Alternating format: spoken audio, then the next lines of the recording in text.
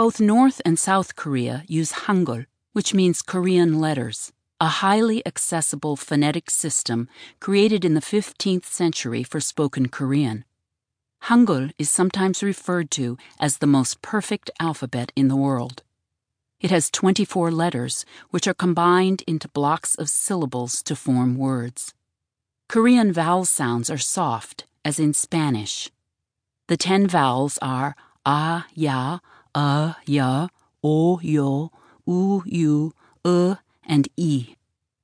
Representing those sounds consistently in English, however, poses a number of challenges.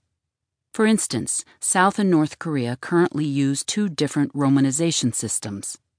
And because the sounds of English vowels can change by the word, consider the A sounds in father, fame, and fat, there's no immediately recognizable, accurate, and wholly consistent way to render the pronunciation of Korean in English spelling.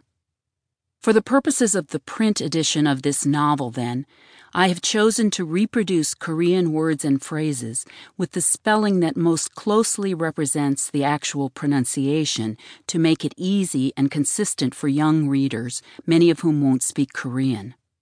This spelling usually resembles how it would be written using the North Korean romanization system. For ease of deciphering, I've used hyphens between the syllables of an individual word or phrase and between the 2 syllables of a given name. Korean words and phrases appear in italics only when they are spoken by someone for whom Korean is a foreign language.